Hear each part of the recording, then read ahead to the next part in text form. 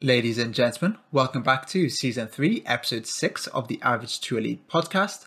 As always, I'm your host, Chris Lowe, and this week I had the absolute pleasure and privilege of chatting to my good friend, Ben Robson, about excelling in both sport and life. Ben and I worked together back in 2019, and since then he's gone from strength to strength, which is absolutely incredible to see. Ben competes on the international stage in BJJ, runs a successful S&C and nutrition coaching consultancy called Unorthodox Performance.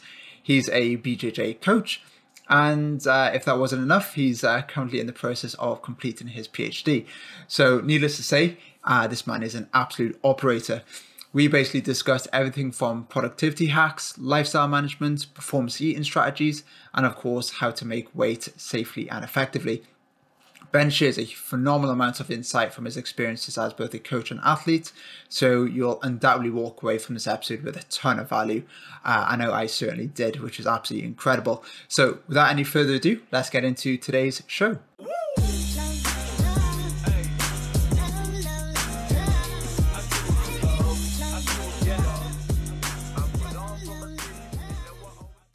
Ben, how are you doing? Thank you very much for your time today and coming onto the podcast. Yeah, I'm good. Thanks for having me. It's a pleasure. Always nice to catch up and chat with each other. Yeah, absolutely amazing. Really looking forward to this one. I know you are a very busy man, and you, like we mentioned before, you wear many hats. So before we get into the nuts and bolts of today, could you just give us a brief overview of who you are, what you do, and what the plan of action is going forward? Yeah, so anyone doesn't know, I'm Ben. I'm a PhD or third year PhD student or candidate. Can never get my head around what they keep changing the kind of title of it, but a PhD student. I'm also a jiu-jitsu black belt and I guess you'd say elite athlete or competitor. I try and compete as much as I can around everything. And then I also do strength conditioning and nutrition coaching online with a company, it's mine, called Unorthodox Performance, as well as running a few other little side hustles and coaching full-time at my own club down the Hangar Performance Centre in Cardiff, and then CF24 Jiu-Jitsu as well in Cardiff. So busy man, always got something going on, and trying to compete as much as I can when I can. And that's pretty much where I'm at the moment. Is I'm in a heavy competitive phase of training. So it's always good to take time away from everything else and come and jump on a podcast and chat for a bit. Yeah, absolutely class. Like that is a very busy schedule. Like I said, you got a lot going on. So a lot of people will perhaps think of like, wow, you do so much. How do you have time to stay on top of your own nutrition, stay on top of your own training? So just purely from like a plan perspective, how do you get everything done? Do you have any kind of strategies or anything you follow or implement, or is it a case of everything just gets done no matter what, it'll just get done, or is it a bit more systematic? I try to be systematic as best I can. I think sometimes the plan can go out the window. I'm very meticulous in my plan, and I always try and sit down like a Sunday evening and go like, right, okay, what's the week ahead looking like? And schedule kind of times out. I think having a strength conditioning background and understanding the need for kind of programming and periodization helps with that, even if it's on like a microcycle level throughout the week, of just kind of being like, right, okay, what sessions have I got? When are they fitting in? How hard are they? What times do I have then to fit in other bits of work, and kind of just schedule it? One thing I was very guilty of was planning a lot and then not executing it to its fullest, like kind of getting tied up with, I'll go for coffee, and then that eats into time or something like that. And I think a lot of it is when you do a lot is actually time to do nothing is really important as well. So making sure I'm not deviating from that. And then with regards to like keeping on my nutrition, I think it's just understanding what time I have available and then being strict with that time around it. So kind of, I know, I use today as an example. We had a pro training session at 12 o'clock. I knew that was coming up. I knew this morning I was teaching a one-to-one. So I was like, right, I'll get up. I'll just go and teach my one-to-one, kind of hydrate, off I go straight away. It was an early morning one.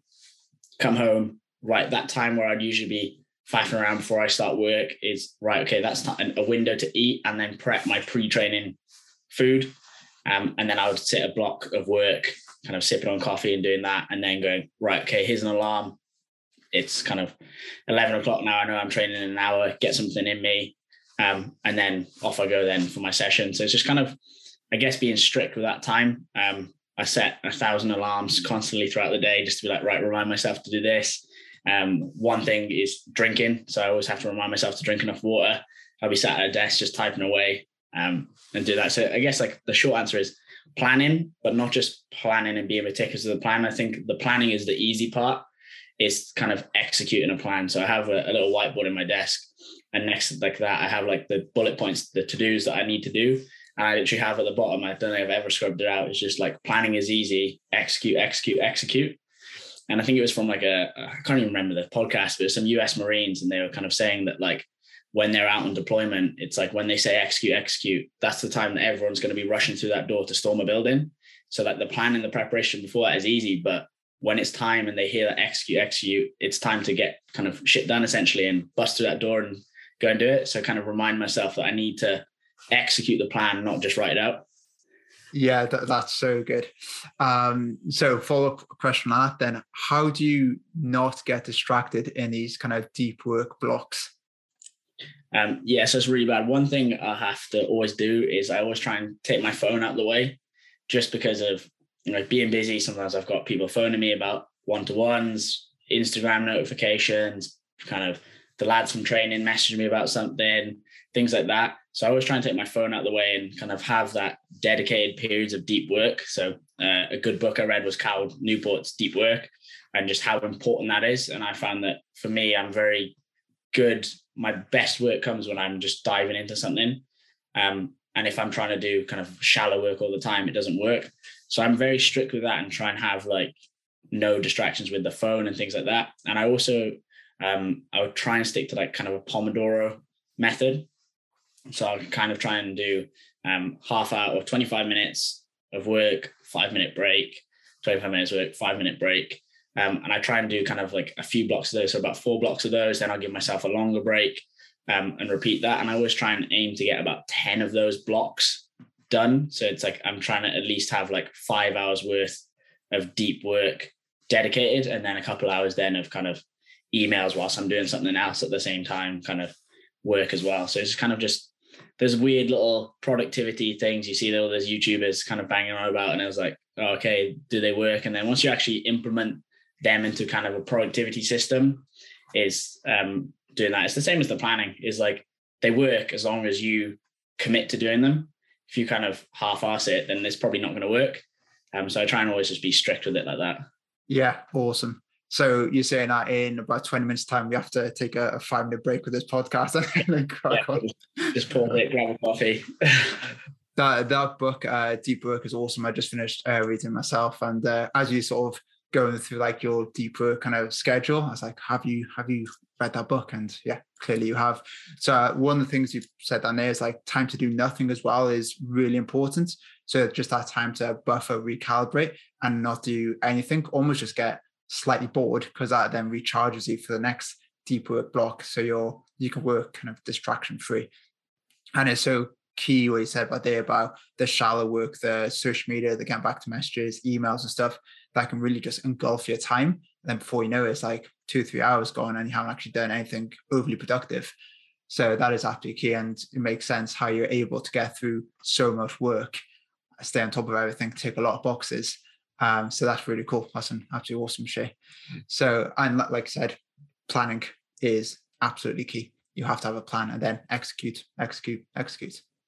Yeah, I think as well, like with the kind of like time to do nothing or time to do shallow work, it's similar to kind of like dieting. It's like if I was to say, oh, I'm not going to eat any peanut butter because I love peanut butter, and like after a while, I'm probably going to cave and go and eat a load. Whereas if I tell myself, oh, I can have a little bit and I control it, kind of, and it fits within my caloric needs for the day, then I'm probably less likely to just have to go and binge out and do it. And I think it's the same with kind of with the work side of things. If you give yourself dedicated time to scroll through Instagram for 30 minutes, then you're less likely to just sit there for a couple hours and get distracted by doing it, because you're going, right, I can know if I do this work, I can then go off and go, right, that's time to actually do that. And probably when you get there, you probably won't want to do it anyway. Yeah. Yeah, 100%. And there's loads of different things you can do, like little hacks to control your environment even more, like turn notifications off on your phone, have like Instagram block you out after like 30 minutes, all that kind of stuff that I can do as well. And I just find it works incredibly well in terms of just keeping me focused and on point and on track. And therefore, I got more free time, so kind of more white space in the diary to do whatever I want, whether it's just sit down, listen to music, grab a coffee, read a book, or just go for a walk. Like it's quite nice just that time to reset. So yeah, that's absolutely awesome. That's really cool. So let's talk about some nutrition and training. So in terms of where you are now, you said you're in like a deep kind of competitive block. So how does training look like for you at the moment? How many hours a week are you actually getting done? It'll vary a little bit dependent on kind of schedule. Sometimes I do have to miss kind of some of the day sessions just because of meetings and stuff like that. It's kind of unavoidable sometimes where some of my supervisors, my main supervisor, she's just gone off on maternity. So it's like before she's gone off, it was like we're having to schedule a couple more meetings and stuff like that. At the moment, I'm coaching probably nearly every evening, apart from one. Next week, I start coaching a little bit more. But every evening I would coach and then train after that. So when they're sparring and my coaching sessions, I'll obviously spar with everyone. And then 4 days a week, so Monday to Friday, all the days apart from Wednesday, we'd do sparring in the day. So kind of a big block we were doing. We were going to other clubs to train and get rounds in. So kind of Monday, Tuesday, Thursday and Friday were double days. Wednesdays were a lighter day. So kind of a single session, even where I'm coaching, I'll try and bring my sparring volume down on that day, just so I have those 2 days. And then if I'm not competing on the weekends, it'd usually be coach and spar on a Saturday. And then on the Sunday, something lighter, depending on how I'm feeling, or kind of like a self-regulated, completely off day.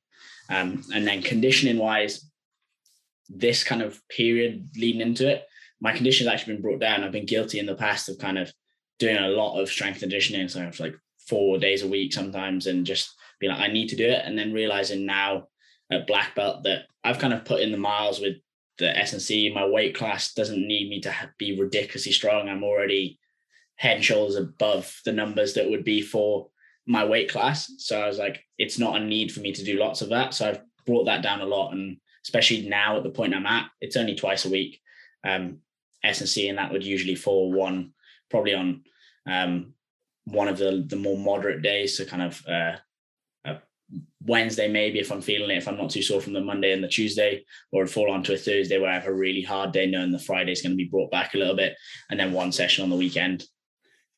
Yes, so that's definitely pretty full on. So it is a really nice point you said there, like with your sport, you almost have like a critical, I guess all sports have a critical level of strength.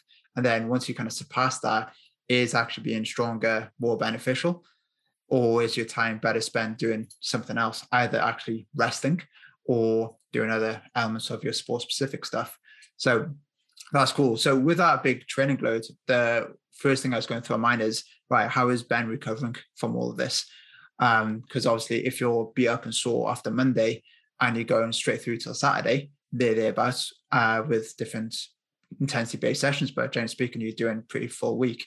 How are you recovering? Is there anything that you do outside of nutrition and to accelerate the recovery and get you back to baseline? Yeah, so I'm a big fan of kind of ice being kind of helping with recovery, or kind of cold water immersion. I think that potentially could just be psychological more than physiological, but I'm a big fan of kind of getting every now and then kind of some sort of cold water immersion, just because I don't have access to a proper ice bath. It's usually just cold water bath and then bung a load of ice into it. So it's never truly an ice bath, but I like a couple of times a week, I'll try and get a little bit of cold water therapy in with that. Soft tissue release, always a good one. So kind of one of the best investments I had was a massage gun. So just kind of helping with that kind of tight areas. But the biggest thing that helped me, and I've always been guilty for it until kind of the past few months, is sleep. Like everyone knows, you probably should sleep to recover. And I was always very much like, oh no, like kind of sleep when I'm dead. And I constantly had like the internal battle in my head, like, oh, I'm training like an athlete, I should sleep loads to recover. But then also I'm like that kind of productivity thing, kind of, no, you should just get up and grind and be writing away at 4 a.m, these kind of things. And I found the biggest thing even with my productivity, it helped, but also recovery is just getting enough sleep.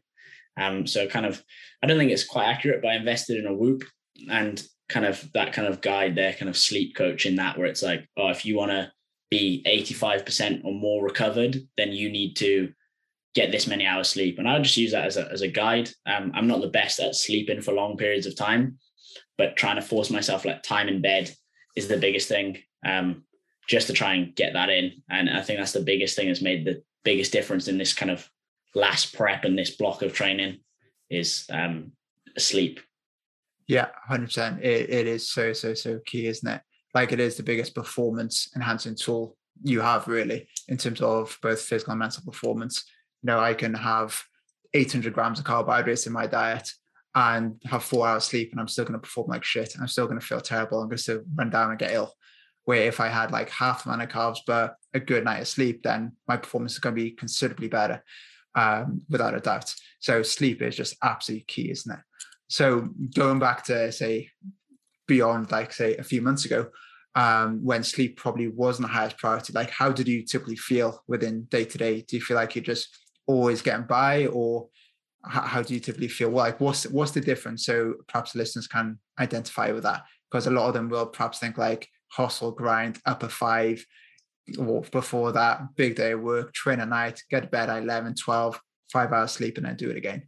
So how can they perhaps identify whether they're in that camp where they need to prioritize more sleep? Yeah, I think you can get away with it for maybe 1 or 2 days. You can kind of be like, if you've got kind of 5-6 hours sleep, you can kind of be like, it's okay, I'm getting by, and you feel okay, and training's not too bad. I think it's more just like the motivation for training, and then kind of, I guess, like the sharpness in it, especially for jiu-jitsu. It's just that kind of, some of it is very reaction based, especially kind of for me being in the lighter weight classes. If I'm sparring with someone who's in a similar weight class, we move very quick. And it's like, I'll usually find if I'm not caught up on sleep, it's like I'm that half a second behind. And sometimes you can kind of just feel like, it's just one of those days, I'm having a bad session, or so-and-so is on point today. And they're winning those little inches more than they normally would. And I think it's just identifying that, is it that you're actually having a bad session, or is it you didn't, I guess if you're lacking sleep, you probably are having a bad session, but it's like, actually, is it just a bad session in that kind of that day they were more switched on, or is it actually that you didn't give yourself the best foot forward for that session? And I think mentally it's the biggest one, is just kind of either motivation or kind of skill acquisition. If you're not being able to kind of reel off these kind of movements as easily, then you probably need to address something. Yeah, absolutely, 100%.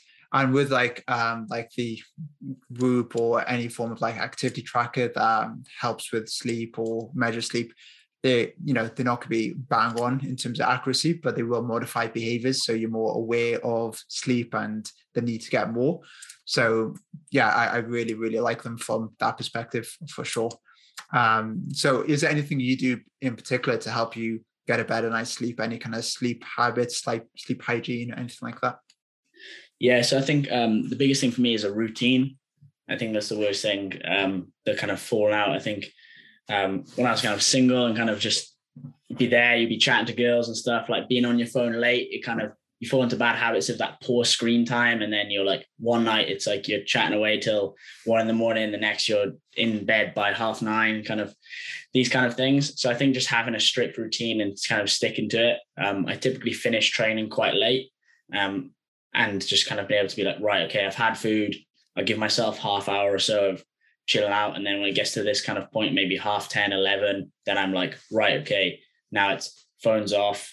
Typically I try and have like the kind of the dimmer or kind of the blue light, I wouldn't call it blue light blocking, but on your phone where it kind of has that, you see it switch around kind of 7 p.m. It can switch and kind of dims everything down, has that yellow tinge to it.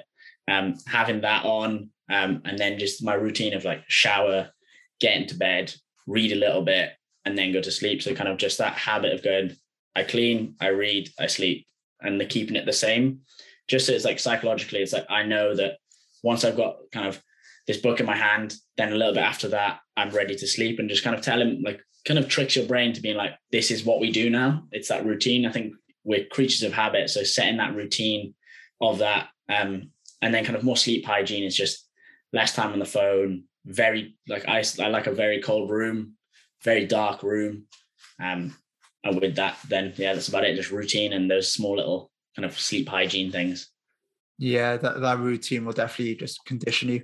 And I guess that like routine is really important for everything, really, not just sleep, in terms of how you prepare for training, competition throughout the training week and so on.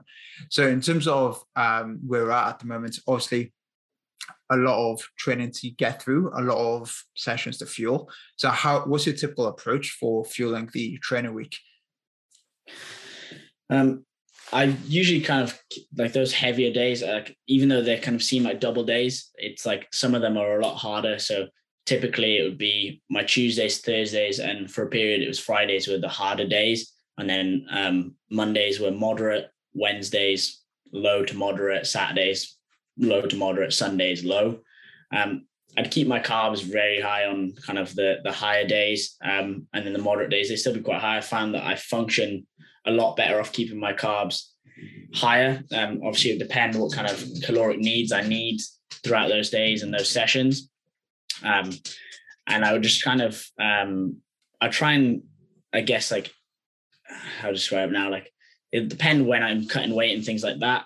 And I just try and keep my deficit as little as possible. I think the hardest thing for keeping fueling going for kind of jiu-jitsu is that actually regulating the kind of the expenditure within a session is hard, because sometimes I can go into a session and there's 5 black belts who are all game as hell today. And it's like, right, okay, this is going to be a very hard session because we're going to do 10-minute rounds and they're going to be wars. Other times there'll be lower belts that aren't, it's easier for me to control. Sometimes it's like there's less black belts, but we know it's going to be slower paced, more strategic, kind of skillful rounds. And it can just vary from day to day. I typically try and front load my carbs, so before my session. So I'd much rather kind of go into a session feeling good and fueled, and then afterwards, then I'll assess kind of the recovery side of things. So kind of replenish what's needed, and then kind of see how it goes then. But I'd much rather kind of, I think you mentioned it before on a kind of post about kind of your fueling is your recovery and your recovery is your fueling. And that's kind of the biggest thing, especially at this kind of prep. What I focused on is like fueling is key. So ensuring that I'm getting enough carbs in before my sessions. And then afterwards, then if it was a hard session, right, we'll replenish it. If it wasn't as hard, well, I've got some carbs in my system then to recover, or kind of to replenish. I have to replenish less essentially then. Yeah, I absolutely love that. So I really like the front loading of food and carbohydrates, and then all you're doing then is refining back end of the day based on the intensity and demand of that session. That's really cool. Instead of doing it the other way around, of having a little bit less carbohydrates, not entirely sure the intensity of the session, and then if it's hard, then backloading, because it's not probably the right way of doing it. Because if you prepare for the hardest session possible and it ends up being easier, then absolutely cool, no problems, just reducing back end of the day. So I really, really like that approach. So you have this like system of knowing where your hard days are, your medium days are, and fueling for them accordingly. But even within those days, you're just fine tuning based on whatever goes on. So that's really cool. I really like that. That's nice.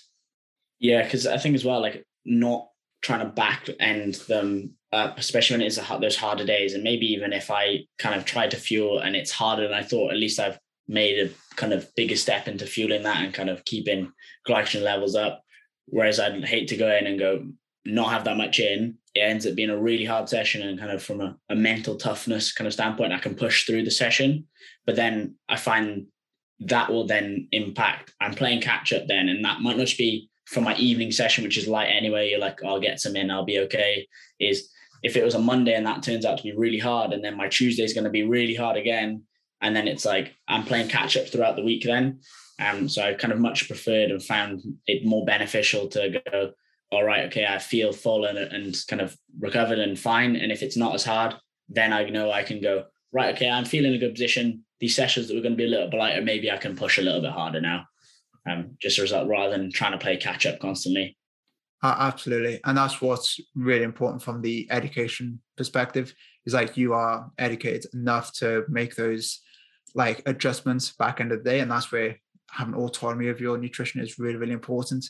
So you can make those adaptations. Like if you didn't know what you're doing, then, and the approach was too rigid, it wouldn't work as good as it could be because you can't moderate it yourself. So that's absolutely key. So that's really cool. So one of the things you mentioned there about being in a small calorie deficit if you need to make weight. So how a big issue a lot of athletes will experience from a wide variety of sports is maintaining performance whilst dropping body fat, whether that's dropping body fat to improve your power to weight ratio or dropping body fat to make weight. So how do you feel, what is your approach for getting the best of both? How do you find that balance? Yeah, so I typically try and periodize out my year. It's been a bit weird with kind of COVID of how the kind of seasons have been structured. Obviously, jiu-jitsu doesn't really have a season, but I try and force myself to have, I guess, seasons, even if it's kind of 2 within a year, of having maybe kind of a 3 to 4 month block of, right, okay, here's competition. And I'll try and kind of have like an off season and then taper it or bring it in to kind of peaking towards competition then, with the first few competitions not being a focus and having those kind of middle point competitions. And I'll try and kind of get my weight to a point where I'm close to being on weight. So I only have to make kind of acute adjustments to make weight. So for example, now post COVID, I was kind of sitting around 73 to 75 kilos, eating loads, kind of very intuitively eating, depending on what I was doing. I was being able to go out a lot of social events. And then I was like, right, okay, competition period's coming in. I just gradually brought my weight down closer to competition weight so that now in this period of competing, I can sit at a lower weight. So my usual strategy is to kind of bring it down just through small deficits, the same as anyone who would just normally want to lose a little bit of weight would, just the smallest deficit possible whilst being able to maintain training performance. And then for actually making weight for a competition then is I would kind of just bring it down a little bit, and then I would follow more acute strategies then, kind of low residue stuff where I kind of bring salt and fiber down and then just try and reduce the kind of amount of food that's in the gut. And with them, potentially if I needed a little bit of a water load, but I haven't needed to do that at this point yet. And then it just depends on the competition then as well, whether it's a day before weigh-in, same day weigh-in. The Europeans, for example, I had the absolute in the morning, so the open weight category, and then I had to weigh in for my division in the afternoon. So I didn't want to be too depleted going in to fight a massive person and then have to still try and make weight for the afternoon. So I was making sure I was around the correct weight that morning so I could at least have some water and some kind of liquid carbs throughout the day then. Yeah, but brilliant. I absolutely love that approach. Is that when you're making weight, is split into 2 phases. You kind of got that chronic phase, which is that slow, progressive calorie deficit to bring body fat down, and then you make those fine-tune acute adjustments then. So when we look at those acute adjustments, you mentioned that you adopt like a low sodium, low residue diet to pretty much reduce the contents of your gut and almost get like this free weight loss. What weight do you typically sit above? Do you have like a percentage, like I won't go above 5% of my weight category or 10%, or like what kind of numbers do you kind of work with, or do you just kind of know in yourself and do a little bit more intuitively that way? It's probably a little bit more intuitively. I think I try to get at the start of like kind of my kind of competitive phase within 5% of my weight class, just because mentally I don't want to have to go like, all right, okay, I've got to drop 5 kilos now. So it's kind of just being within kind of, for me, I compete at under 70 in a gi, which is, the gi is 1.5 to 2 kilos. So I usually say I'm walking around about 68, or I need to weigh in 68 plus my gi weight. And then some competitions are 69 without the gi on.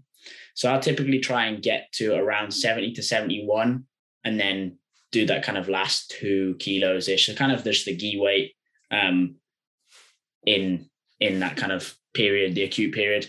Just more, I don't want to have to be stressing about making weight and worrying about having to jog around at some sort of sports center in a sweatsuit or anything like that. And I just think from my standpoint, like, being someone who's a little more switched on with nutrition is I don't want to be that guy that's switched on with nutrition and still misses weight. So I'd rather be over prepared than panicking to try and make it. So I usually go, probably no more than 5% is my kind of strict with myself. Yeah, absolutely. That's great. Would that change a little bit if you had a day before weigh-in or morning of weigh-in in terms of the degree and extent of the acute strategies? Yeah, so I could probably with the same day weigh-ins, it'll be more that I'm gonna basically just have that prolonged chronic phase of just the calorie deficit and get as close as I can to it. And then if I need to shift a little bit off, then I'll do that. Kind of just through that kind of reducing the contents of my gut. So I'll try and get a little bit closer with that. With the day before weigh-ins, then I'm quite comfortable with being like, okay, weigh-ins are in the afternoon. I just won't eat this morning. If I need to, I can have a little bit of a sweat, and I'm okay with having a morning of just consuming nothing and just surviving and letting my body run on empty for a little bit. So yeah, day before weigh-in, I'm a little bit more comfortable with the kind of, I don't want to say more extreme, but kind of just those less favorable for performance strategies, because I know that I have a period of probably 12 to 15 hours to replenish everything ready for the next morning.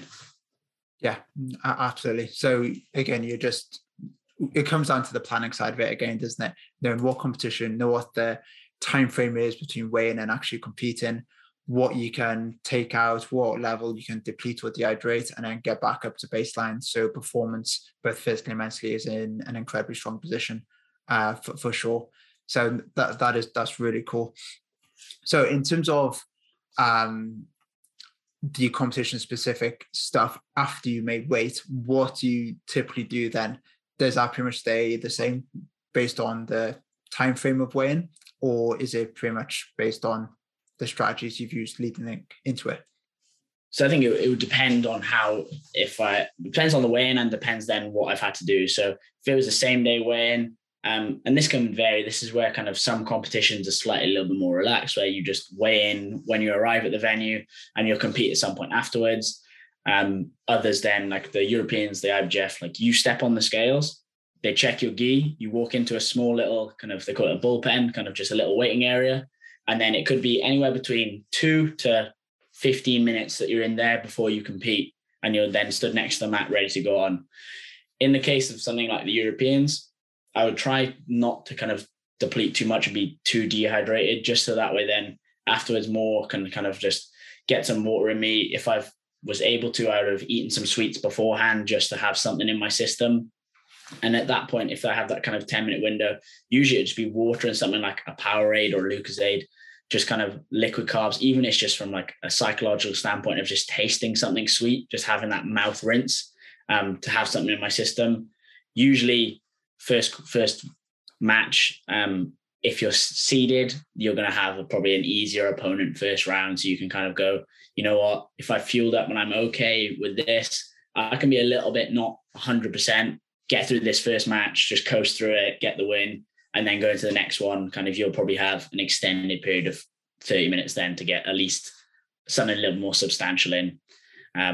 Day before weigh-ins then, typically it depends if I've had to cut or not, like a lot of weight. If it was something where I've done a more extreme kind of MMA style weight cut, then I would probably look to kind of slowly rehydrate. I'll kind of just drip in some electrolytes and things like that. And then usually have something like fruit, a small serving of fruit or something, just to start my body digesting some food properly, and then build up to a normal meal. If I haven't had to do that, then usually it's just water, get a snack in, and then go for food after that then. And that's usually kind of easy digesting food in the evening, then just rice and some kind of protein source then, just to get that in my system. And then if I've weighed in the day before, on competition day then, usually I just follow something we'd worked with of kind of beforehand, was just that kind of law of halves. So just kind of figuring out when I'm competing and then just working backwards from there. Right, okay, this point, if I've got, I don't know, if I'm competing at 10 a.m. and I'm going to get up at 7, is having that breakfast in and then just going hour and a half out, 45 minutes out, and then in, and just going working up to competing then is usually my typical approach. If I'm competing in the afternoon, then obviously I have a prolonged period. I can get more food into me then with that. Yeah, solid.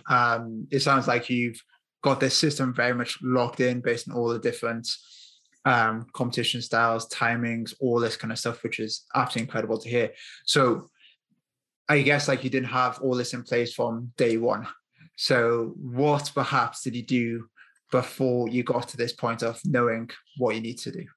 Like what was the type of things and approaches you did?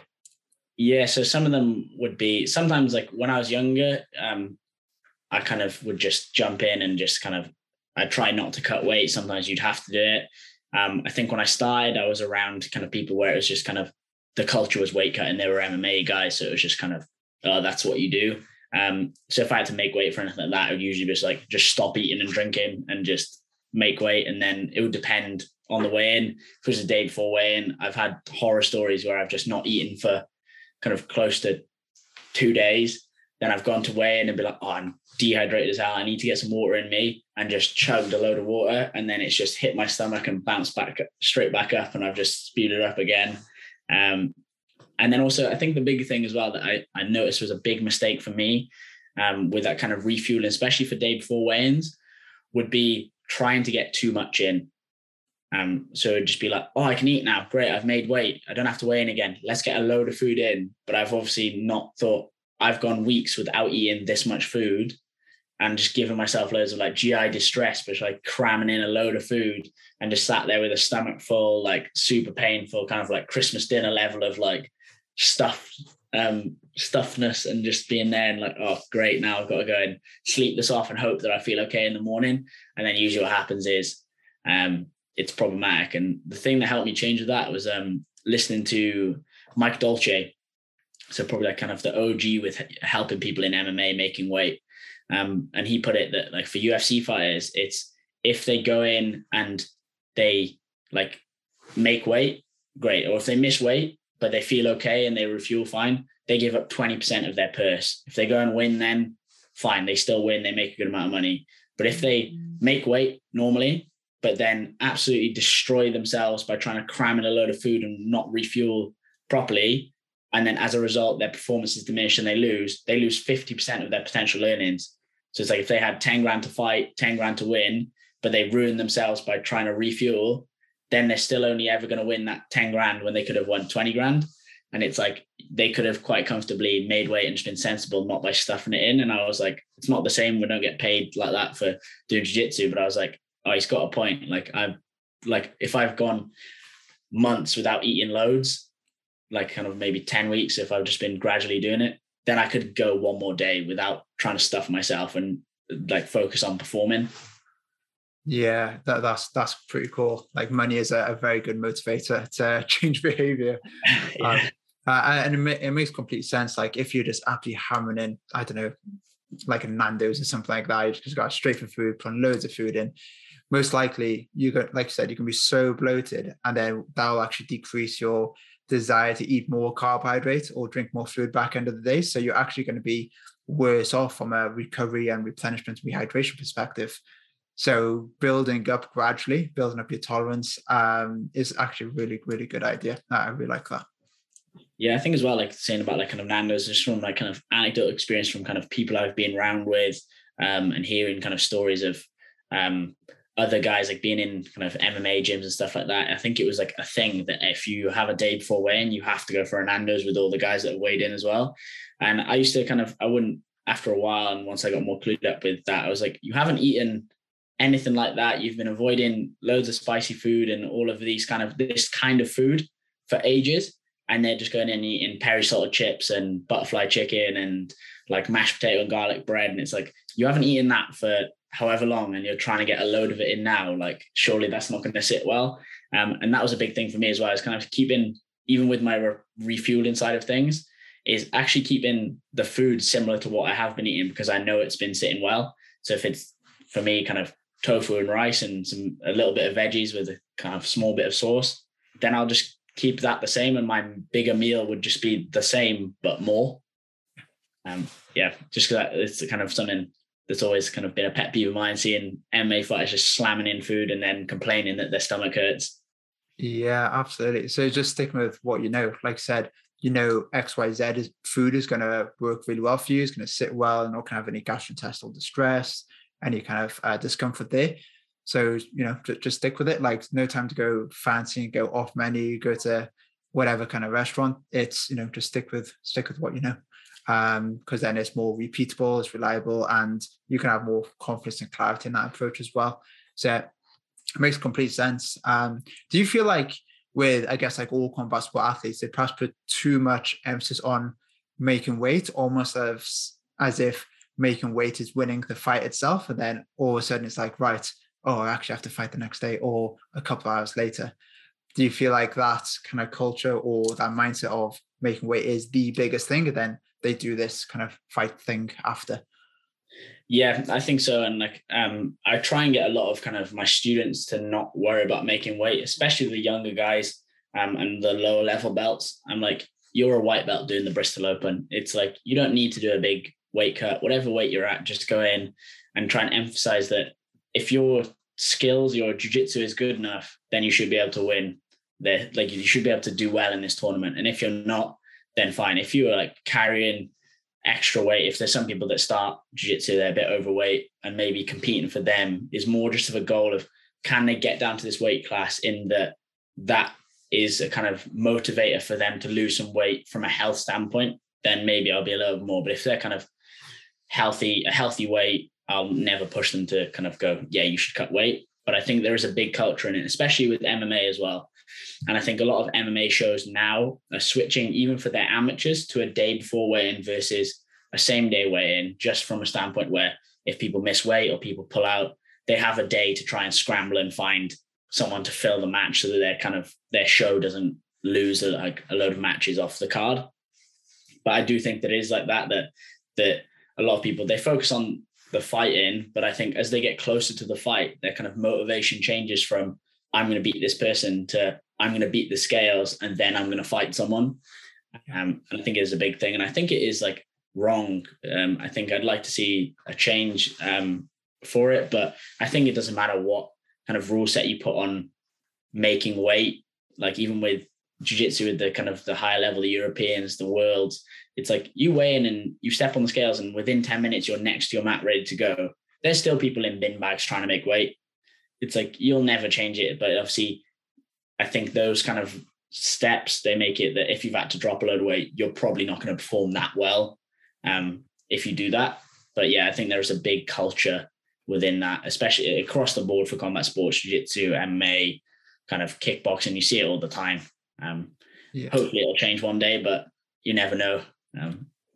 Yeah. Like I said, just they're trying to beat the scales instead of beat the opponents, or forgetting to beat the opponents. And if you think of like optimal performance, what's that entail? Like high carbohydrate availability and adequate hydration status. And what are they doing going into a weigh-in? Depleting massively and dehydrating massively. So if they got that really tight turnaround, like I said, between 2 and 15 minutes, it's like, they're like on the back foot straight away. Like, they're going to be absolutely easy to get one over on. So like the approach is so critical for that, for sure. So one of the big things with a lot of combat sport athletes is they will say they crashed into it, they've replenished, rehydrated, absolutely fine, but then they'll just balloon up straight after that fight again. So have you sort of had any experience with this? If so, have you overcome it? Or what is your strategy after a sort of competition to avoid that big balloon in body weight? Is there anything that you look at particularly there? Is it perhaps in the approach that reduces the likeliness of that happen? What was your kind of thoughts around ballooning post competition? Yeah, I've never been someone that does balloon up, just because I can kind of eat a lot and get away with it, and kind of have been like that. I've noticed with the kind of a few people that they'll do this. I think for me, the biggest thing is having kind of the same as we were saying about like having that time to kind of relax when we're coming talking about productivity, is the same as kind of having like, okay, if I know that I crave kind of chocolates and things like this, can I fit that in as I'm getting, and then once I get closer, then I'll cut it out. And then post kind of competition for me is kind of, I'll give myself a period, like a day or two, depends on the turnaround to the next tournament. But I'll usually go like, okay, whether it's post competition or whether it's the next day, just having like a big meal, like kind of one food I've been craving. If I've been craving a Nando's or a pizza or something like that is right. Okay, here's the time to have it, knowing that acutely my weight may fluctuate, but in the grand scheme of things, that one day isn't going to be the end of the world. And give myself, right, here's your like one meal, enjoy it, enjoy the social side of it, and then we get back to kind of competing. It's usually like my way of doing it. But I also think a thing that helps me massively is periodizing and planning the year of like, here's around where I'm going to compete, here's where I'm not, and being like, okay, at the moment now, like my goal is to keep my weight down. So having things like kind of, right, okay, I'm not going to, maybe my maintenance changes and comes down, and I'm maybe slightly in a deficit to what I'd want to be to maintain a slightly higher body weight. But for this period of time, I just need to keep my weight around this kind of side of things. But then having a period then where I can intuitively and eat more and go, right, I'm just going to let my body weight creep up and not so much be like, oh, I'm going to balloon. I'll still step on the scales and check in, but less frequently. But it's like, it's a different period of training. So it'd be maybe my strength addition side of things ups from 2 sessions a week to 4 sessions a week. And the goal is to add some kind of lean tissue, and I need to be in a kind of small surplus for that to be conducive. So just knowing that at points in the year, I have like, this is where I need to be, this is where I need to be stronger, here's where I need to be on weight and competing, and just planning out my year like that, and kind of knowing, telling myself that I have this period where I am going to eat more and lift heavy, and it's okay to be a bit heavier. And here's a period where I can be a little bit leaner. And it's something I kind of trialed throughout the lockdowns. 2 years nearly. We didn't know how long it was going to be, but I was like, right, this is an extended off season. And my body mass didn't change too much. I kind of got heavier to the top end of where I normally would walk around at, but not massively. But if you looked at my body composition and my kind of, I guess, physique, it definitely changed over that 2-year period, because I lost some muscle mass over my legs. I had a couple of knee injuries, but it's like, then where I would be weaker on my upper body is now I'm a bit thicker up top and these things. And I felt that this has helped me for my performance, and it's given me like kind of, it's benefited me. So I think around competitions is like, it just comes to planning, like a strategy of plan out, here's a competition phase, and here's where I need to be at this weight. And it doesn't mean that I don't compete in my like quote unquote off season periods. I'll still jump in last minute to some competitions just because I enjoy competing. Maybe it's a competition where I have a few students and I want to experience being in the warm-up area with them and competing alongside them,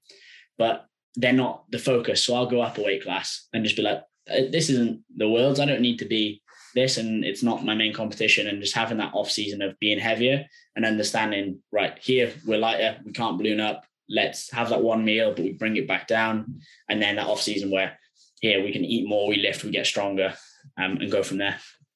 Yeah, cool.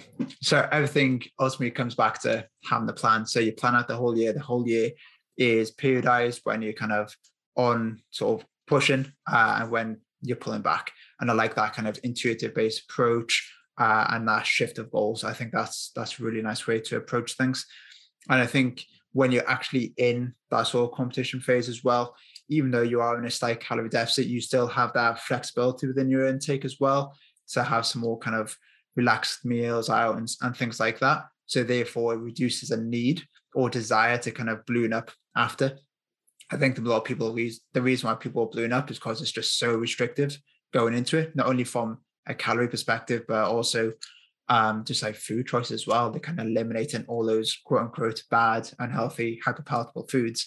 If you have a little bit of that, then it keeps the mind in a much nicer place and the whole experience is more enjoyable. And then after it, like you said, have that 1 or 2 flexi meals, and then you're still within that kind of nice bandwidth of where you need to be. There's no urgency, there's no panic to get that weight back down. And then when the off season comes around, yeah, you shift the goals, you pivot that into increasing lean mass, more flexibility with your food choices, and also higher calories. But again, still having an awareness of where body composition and overall body mass is trending. So yeah, that is really, really quite a solid plan. So that's awesome. So what does your the rest of your year look like now? When we're recording this, it's kind of end of February. So what does the rest of the year look like now? Yeah, so I've just come off, I guess, the start of I've just started the kind of my competition phase for the next couple of months. So we had the Europeans last week. Didn't go to plan. First one at black belt. I competed in the open weight as well, but we moved forward. It was just kind of get that kind of a little more experience gain. It's all XP in the bank, but moving forward now, I have a competition this weekend. So I have like kind of pretty much a few competitions, and I'm reffing and coaching at a few. So I have AJP Nationals this weekend, and then March time we have the Grand Slam in London, which is a big Abu Dhabi funded competition with prize money. A lot of the elite come over, so I'm competing that one. Then I have one submission only show, so probably the biggest one in the UK, Polaris, just having a match out on that, which is nice as well because it's a little bit heavier than I'm currently at, so it means I can do these next two comps and then gain a little bit of mass. And then April time through to probably May is kind of competition phase, and then I'll probably enter into an off season over the summer with the goal of competing then kind of September, October, November time, and then taper off for Christmas then as well. Kind of a little bit of change to the normal jiu-jitsu season with kind of the normal worlds and things like that, just through funding, trying to get the ranking points without there being any tournaments in Europe. Kind of it's been difficult with COVID. So kind of transition to a different federation to compete in their rule sets a little bit more, which means my weight it's more favorable. It's more day before weigh-ins, but it means I have to be a little bit lighter. It's kind of just this heavy competition phase now up to mid-May, end of May. And then we'll transition into kind of, I guess, an off-season period and then peak again towards the end of the year. Yeah. Cool. So when we perhaps think of peak, it's usually for like one specific event. Like if you're an endurance athlete, it might be right for an Ironman. Or if you're perhaps a boxer, it might be like, right, we're peaking here, then we're going to peak again in 6 months' time for the second kind of fight. You got almost back to back. So you are pretty much holding this peak state thereabouts for, weeks and perhaps months on end. So I think an absolute key thing that's coming back from that to make it more, so you can adhere to it better is make sure the approach is as sustainable as possible. So you're having that nice balance. So how do you find that balance in terms of being able to keep body mass down, perform well, being at a little bit of a deficit and still have some kind of flexibility? As you mentioned, it is reduced compared to off season, but how do you manage to keep all of that in during the course of the kind of peaked part of the season? Yeah, I think for me, the biggest thing here is like kind of keep an eye on my body weight. And that just comes down to the kind of nutrition. It's not rocket science with kind of like more or less in, more out kind of thing to lose weight. In this period, I think it's more about kind of controlling the volume of training. So what I'll typically do is I have the Whoop and that can tell me my strain from sessions and stuff like that. But I also kind of use a little bit more of an arbitrary kind of valued measures for that of just going, how many rounds have I done? How long were those rounds? So if I've done 5-6 minute rounds in a session, that's 30 minutes. How hard were they out of 10? Or as a lighter session, it was 5 out of 10. That gives me a value of 150. And just can I keep that volume not skyrocket on some days and keep it a little bit lower is kind of my typical approach. And just managing training volume through this period is a big one, because usually if training volume spikes up, might be in a more severe deficit, means that I'm craving a little bit more. And then from a social standpoint is typically I still go out for food now, even in this period. I still go for coffee and things like that. More from like a mindset standpoint. I think a lot of people, they get too restrictive in these kind of things and they become very food orientated. So if it was to go out for food, they're like, oh, I can't go out for food because I don't want to sit there and eat a salad whilst everyone else is eating X, Y, and Z. But for me, it's more, if I'm going out for food with someone, for me and you are going to catch up and we're going to go out for food, it's like I can make a smart choice and kind of eat sensible. Most places now you can get a salad and you can control what you're eating. And I can kind of bring in kind of reduced calories from other parts of my day to account for that. But then it's more from like a psychological standpoint of the social event. It's like, I would hate to get to my grave and go, oh, I wish I'd gone for food with Chris more. It's like, if I can go out for food and have a nice time, having a good conversation with someone, I much prefer that from a mental side of things versus just focusing on the food. So I still try and incorporate that as much as I can, even if it's like telling people, oh, I can't come out for food with you, but let's go out for a coffee before you and everyone else go out for food, and I'll just go and have a black coffee and sit there with them. And I still have the same social stimulus that I would, but I don't have to then compromise my kind of dietary kind of needs in this period of training. And I found that's helped me a lot. And it's a good strategy because then it's like more motivating for me because I'm not missing out. I don't have FOMO of going out for food. And it's never the fear of missing out on the food because, you know, once you've made weight and you've gone through this stage, you'll get to eat all that food you want. You could, if I wanted to, I could balloon and binge, or I have that one kind of quote unquote cheat meal afterwards. So it's not the food that's usually the motivating factor. It's that everyone else is going out together for food. So you can still do that and have the social thing of it. And I find that's helped me a lot with motivating me through these kind of periods of training. Yeah, that's a really nice way of looking at it, like just from the social side of things. And you know, you can still go out, you can still have food, but it's making the right choices when you're out. Like you don't have to have like a large Domino's pizza with ice cream on top and stuff. Like you still go out and make reasonable kind of choices. And I guess like if you didn't have those kind of social touch points, then obviously the social kind of FOMO will be building up, but you probably will then start experiencing the heightened food focus as well. But because you're having those small kind of bite-sized kind of flexi kind of meals, it doesn't build up, and therefore there's a reduced desire to overeat or unplanned overeating. Yeah. And I think as well, having good people around you helps as well. Like I think when you explain, oh, I'm going to come, but I can't eat X, Y, and Z kind of foods because I'm focused on these kind of tournaments. Like I think it helps that most of my friends and my closest circle is they're jiu-jitsu people, so they understand. But having people that understand helps a lot with that. Yeah, like the people that you surround yourself with and who support you is so key, that they're kind of on your side and that they are supportive. So they're not bringing in like huge amounts of high calorie, hyperpalatable foods into your eating environment. And that's when you can have a lot of sort of conflict, I guess, there in terms of like, do I want this? Do I not want it? And so on, because that visual cue won't be there. So yeah, your support is absolutely key. So just to kind of wrap up on today, so final kind of question, what advice would you give a young Ben Robson who's just starting out in his jiu-jitsu career? I think, I guess the biggest one for me would not focus on the weight too much, especially because obviously we've spoken a lot about nutrition and kind of both our mutual focus on nutrition, but it's actually probably the biggest thing I would say, even from a skill standpoint. I could tell myself to go and sack off training here and go to other places. But I think the biggest thing, and I think the thing, if there was a young person starting out, is not worry about the weight so much. I think one of the biggest regrets I have is I started at 16 and I immediately was there and was like, the culture was, you have to make weight, you have to cut. If you're at this weight, you should go to the one that's the closest below that, not whatever one you're sat at. And I think at that point as well, I essentially had free steroids circling through my system.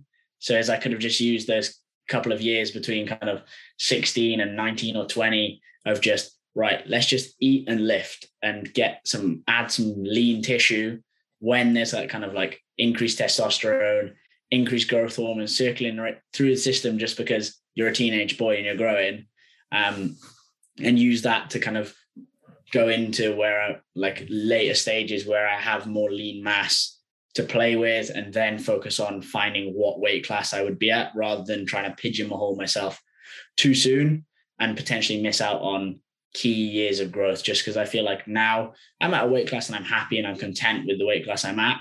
But I feel like some of like that COVID period where I kind of changed my body composition and changed my physique slightly, I feel that could have been done sooner and I would have been in a better position from a physique standpoint for my weight class if I'd done something like that earlier on, and just focus on, I guess, developing skills and building up these kind of secondary things that relate to your sport, like strength, and just building up these solid foundations and not focusing on making weight or anything like that. It's just get really skillful and get very strong. And then that'll feed into you then kind of channeling, I guess, if you think of it like a pyramid, those are the foundations of the pyramid.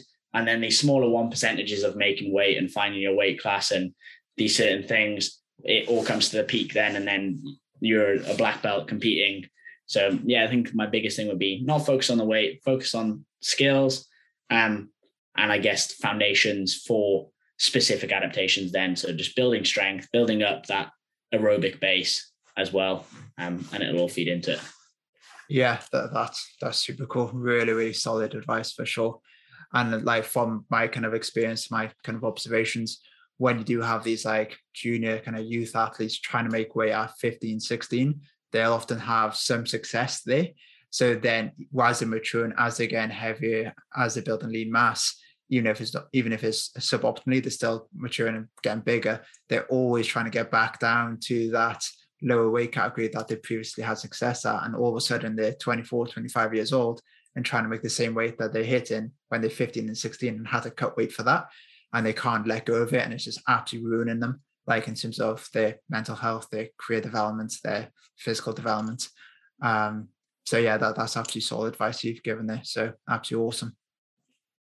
Yeah, I think that's a big thing. Anyway, I think even regardless of kind of youth athletes, I think anyone that starts out, I guess jiu-jitsu, we see more people start out a little bit older. Is some people, they will kind of diet, they'll make a weight class once and they try and hold on to that. And it gets more into, it comes into that culture. It becomes more about the weight than it does about the actual sport then. And I think sometimes you just actually forget about the weight and focus on doing the sport you enjoy more so. But yeah, especially from a youth standpoint, I think from coaching myself, just thinking then like kind of a positive from that is I have this one lad, he's recently turned 17, he's been training maybe 9 months to a year. But when he started, he was about 66 kilos. And he was like, oh, I want to compete. Should I do this? I'm around this weight. And I was like, whatever you're at, just do the weight class above. Just, you're going to grow. And he was like, oh, okay. And he just literally eats, trains jiu-jitsu, does a bit of MMA, lifts a tiny bit of weights. That's about it. And just trains loads, eat loads. And he's about 77 kilos now. He's put on about like half a foot in height. And he's just like, but he's a very good athlete. And he's a problem now for the adults that used to ragdoll him just because he's just listened and done it and followed the process. And now I look at him, I'm like, you're what I wish I had done. So it's good to see it paying off. Yeah, that's the dream, isn't it? That's so good. Awesome. So Ben, this has been absolute class. You shared a huge amount of like insight. So really appreciate your time. So for people who can go and follow you and check out your work, your coaching, your Insta and all that stuff, where can they find you? Yeah, so my personal Instagram is at Spudjitsu. And then my coaching side of things is Unorthodox Performance. But I'm pretty sure if you put in Ben Robson on Instagram, you'll be able to find Spudjitsu. And I have links to everything else there. And anyone that's listening, kind of, if anyone has any kind of follow-up questions or anything, they want to probe more, like I'm more than happy to answer questions. So just drop me a message. I'm always up for a chat about anything trainer related. Yeah, awesome. That is really, really cool. So Ben, thank you so much for your time. It's been absolutely awesome. Thank you very much. No problem. Thank you for having me.